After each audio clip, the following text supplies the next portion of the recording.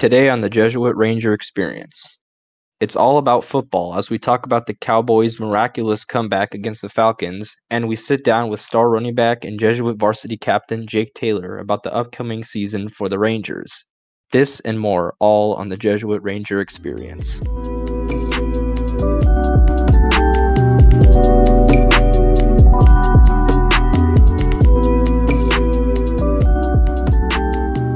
Welcome. Thank you to everyone who is listening. My name is Julian, and this is the 6th episode of the Jesuit Ranger Experience. Our new podcast is a part of the Jesuit Roundup. Today is September 21st, Monday, here at 12345 Inwood Road. And how about them Cowboys pulling off a 40-39 win over the Falcons to be 1-1 on the season?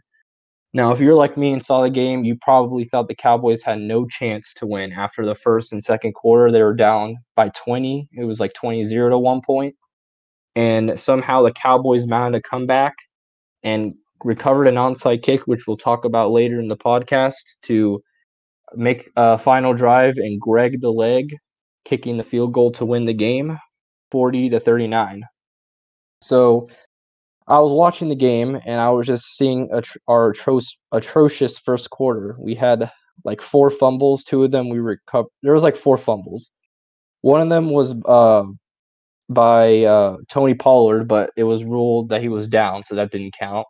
Then there was a fumble by Dak, and then there was a fumble by Zeke, but he recovered his own, and Zeke fumbled again. So that was like about 4 fumbles that all happened in the first quarter. All of them happened in the same quarter, and I believe by the end of the quarter, it was like 17-0. It was like 14-0. It was absolutely one of the worst first quarters I think I've ever seen, and maybe in the history of the Cowboys. You made the Cowboys look like, or no, not the Cowboys, the Falcons look like a viable defense. The Falcons look like they were playing 3 years ago when they made the Super Bowl 51. No, well, I mean that defense was okay, but like I'm just saying, like their defense is terrible. And is Robert Alford still on that team? I don't think so. Is he? I have no idea.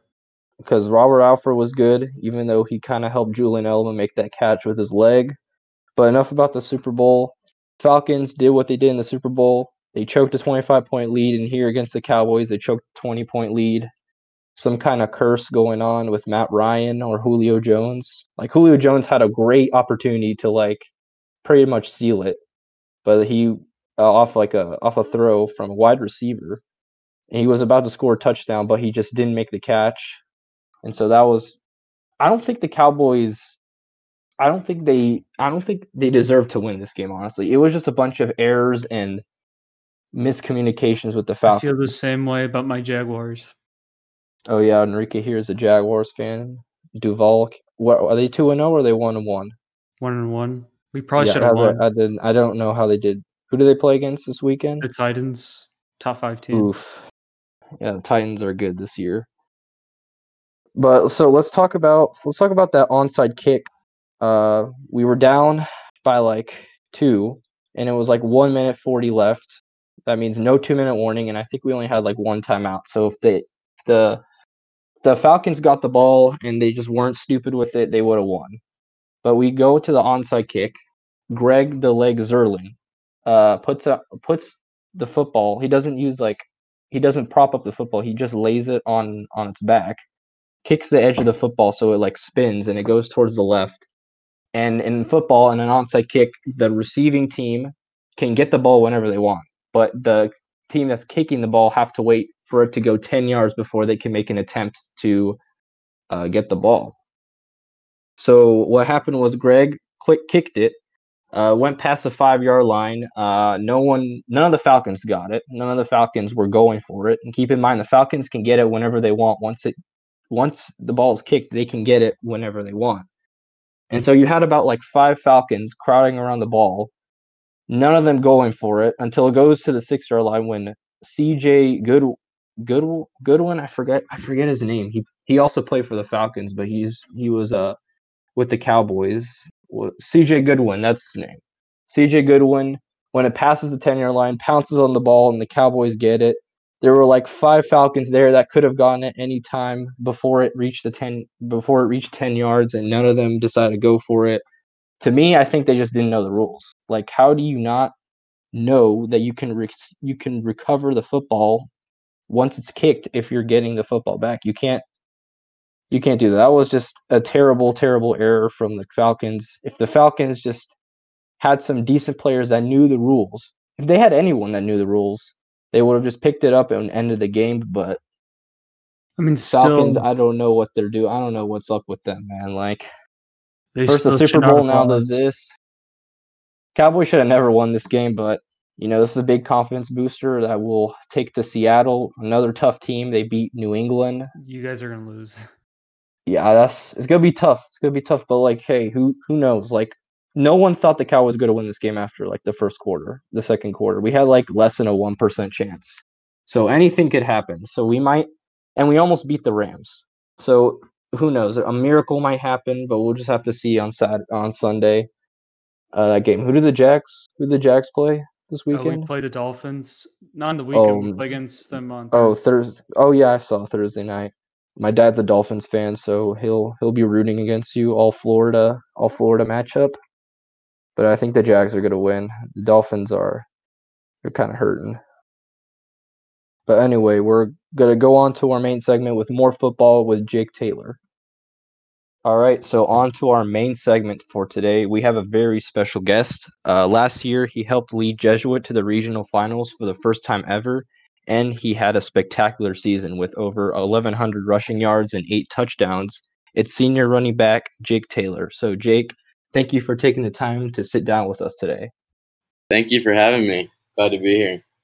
All right, so start off with the interview. So, introduce yourself and tell us how you got to Jesuit. What part of Jesuit made you want to come here in the first place? Well, I'm Jake Taylor, like you guys said. I'm the running back for the football team. Just how I got to Jesuit was I grew up around the neighborhood, went to St. Rita right across the street. So it was always talk in our family that if I get in, then that's where I would go. Just what we've heard from our neighbors, from our friends about what it is and what it can offer you. My family just wanted to give me that opportunity to have spiritual life at Jesuit, have that community of brothers, and so yeah, that's what made my decision. Yeah, I can definitely say going the Catholic school route, like I went to CKS and also the manager Enrique, that if you go through the Catholic school route, you'll most likely end up at one of those Catholic high schools, Jesuit, Ursuline, Bishop Lynch. So, that's a pretty expected route, but it's also a good route, Yeah. And now we're going to switch over to football because that's what we're here for. And so how has the football season changed due to the whole pandemic, and how well have you adjusted to these changes? Well, I guess we can go back to the end of last school season when we're working on our off-season workouts and trying to get spring ball in. So spring ball was canceled and everything. It started to shift in May and June where we couldn't work out as with the team. So we went to this app on your phone where we would post our workouts called SportsU. And that's how we just kept the team chemistry really and the dedication that we're gonna have a season and we have to stay prepared for it. Like we can't get lazy and not prepare for it. So I think we came back in June in the summer, and then as a team, it was different. We had a social distance. We had to wear masks, and it had a different feel to it. But it was good to get back with the teammates. And then there was a period in July, right before August, that we had to take a break again, and we couldn't come back with the team to actually have practices. And then so recently when we started practicing a couple weeks ago, when like we put the pads on, strapped up and got going, it was different, like I said, because our practices shifted to afternoon. Just small differences from previous years. Like we had to bring our own waters. The huddles were different. We have to wear gaiters, like net gaiters. But other than that, when we're on the field and we're playing, there's not much that's changed. So I'm just looking forward to where the season goes. I'm really glad you guys decided to keep the team chemistry. You know, one of the most fundamental parts of, you know, sports is having good team chemistry. You can't just have a bunch of players that are good being one team and just not communicate. It's good that you guys, you know, bonded together during this pandemic when it was really hard to, and show that you guys are ready for the season and show that you guys are supporting each other no matter what. And that also ties in with the Jesuit bond of brotherhood. So I believe you guys did a phenomenal job at that. And so I heard you guys had a scrimmage last week. Would you like to tell us about it, and how did it feel being back on the field playing again? Yeah, sure. So last Thursday we scrimmaged McKinney Boyd over in McKinney, and just coming out of the scrimmage, it was great to be back playing competition, getting that competitive feel, seeing a different opponent than just practicing with ourselves. And so, yeah, I think we showed some really good things in the scrimmage on both sides of the ball. We have some young players that are new to varsity that are going to be really, really good for us. And so I'm just coming out of the scrimmage. I'm excited to what our team can do. But we also showed some things we can improve on. We were in the red zone twice and couldn't come up with a touchdown. I'm just speaking offensively right now. So we came up short in the red zone, and that's just something we need to fix with the offense, and we will, just coming out week 1 against Marcus this Friday.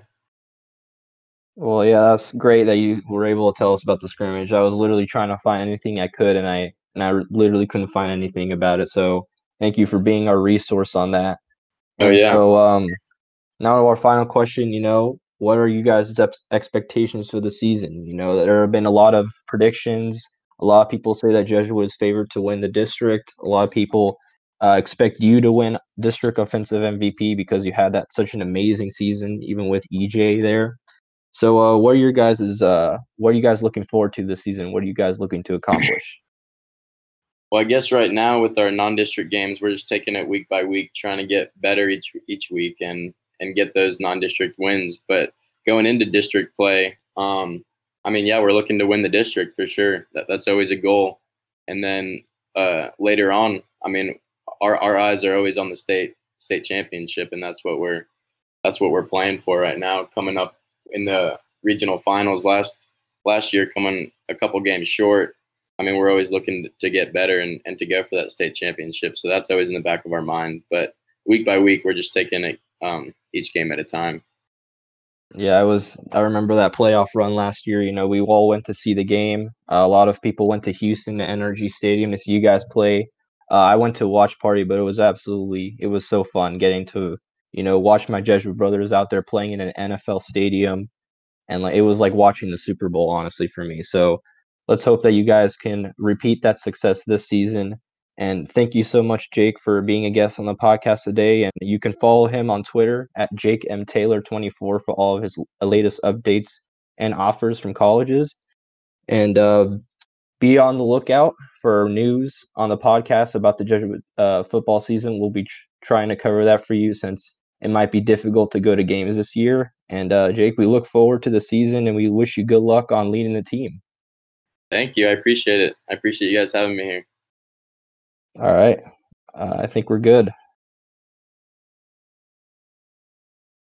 Thank you so much to Jake Taylor for joining us for this special episode. It'll be exciting to see more of what the football team has in store. Subscribe to the podcast for more Jesuit news. We'll be producing more content next week for everyone to enjoy. So be on the lookout for more content. To read some of the Jesuit Ranger news articles that we write, go to www.jesuitroundup.org.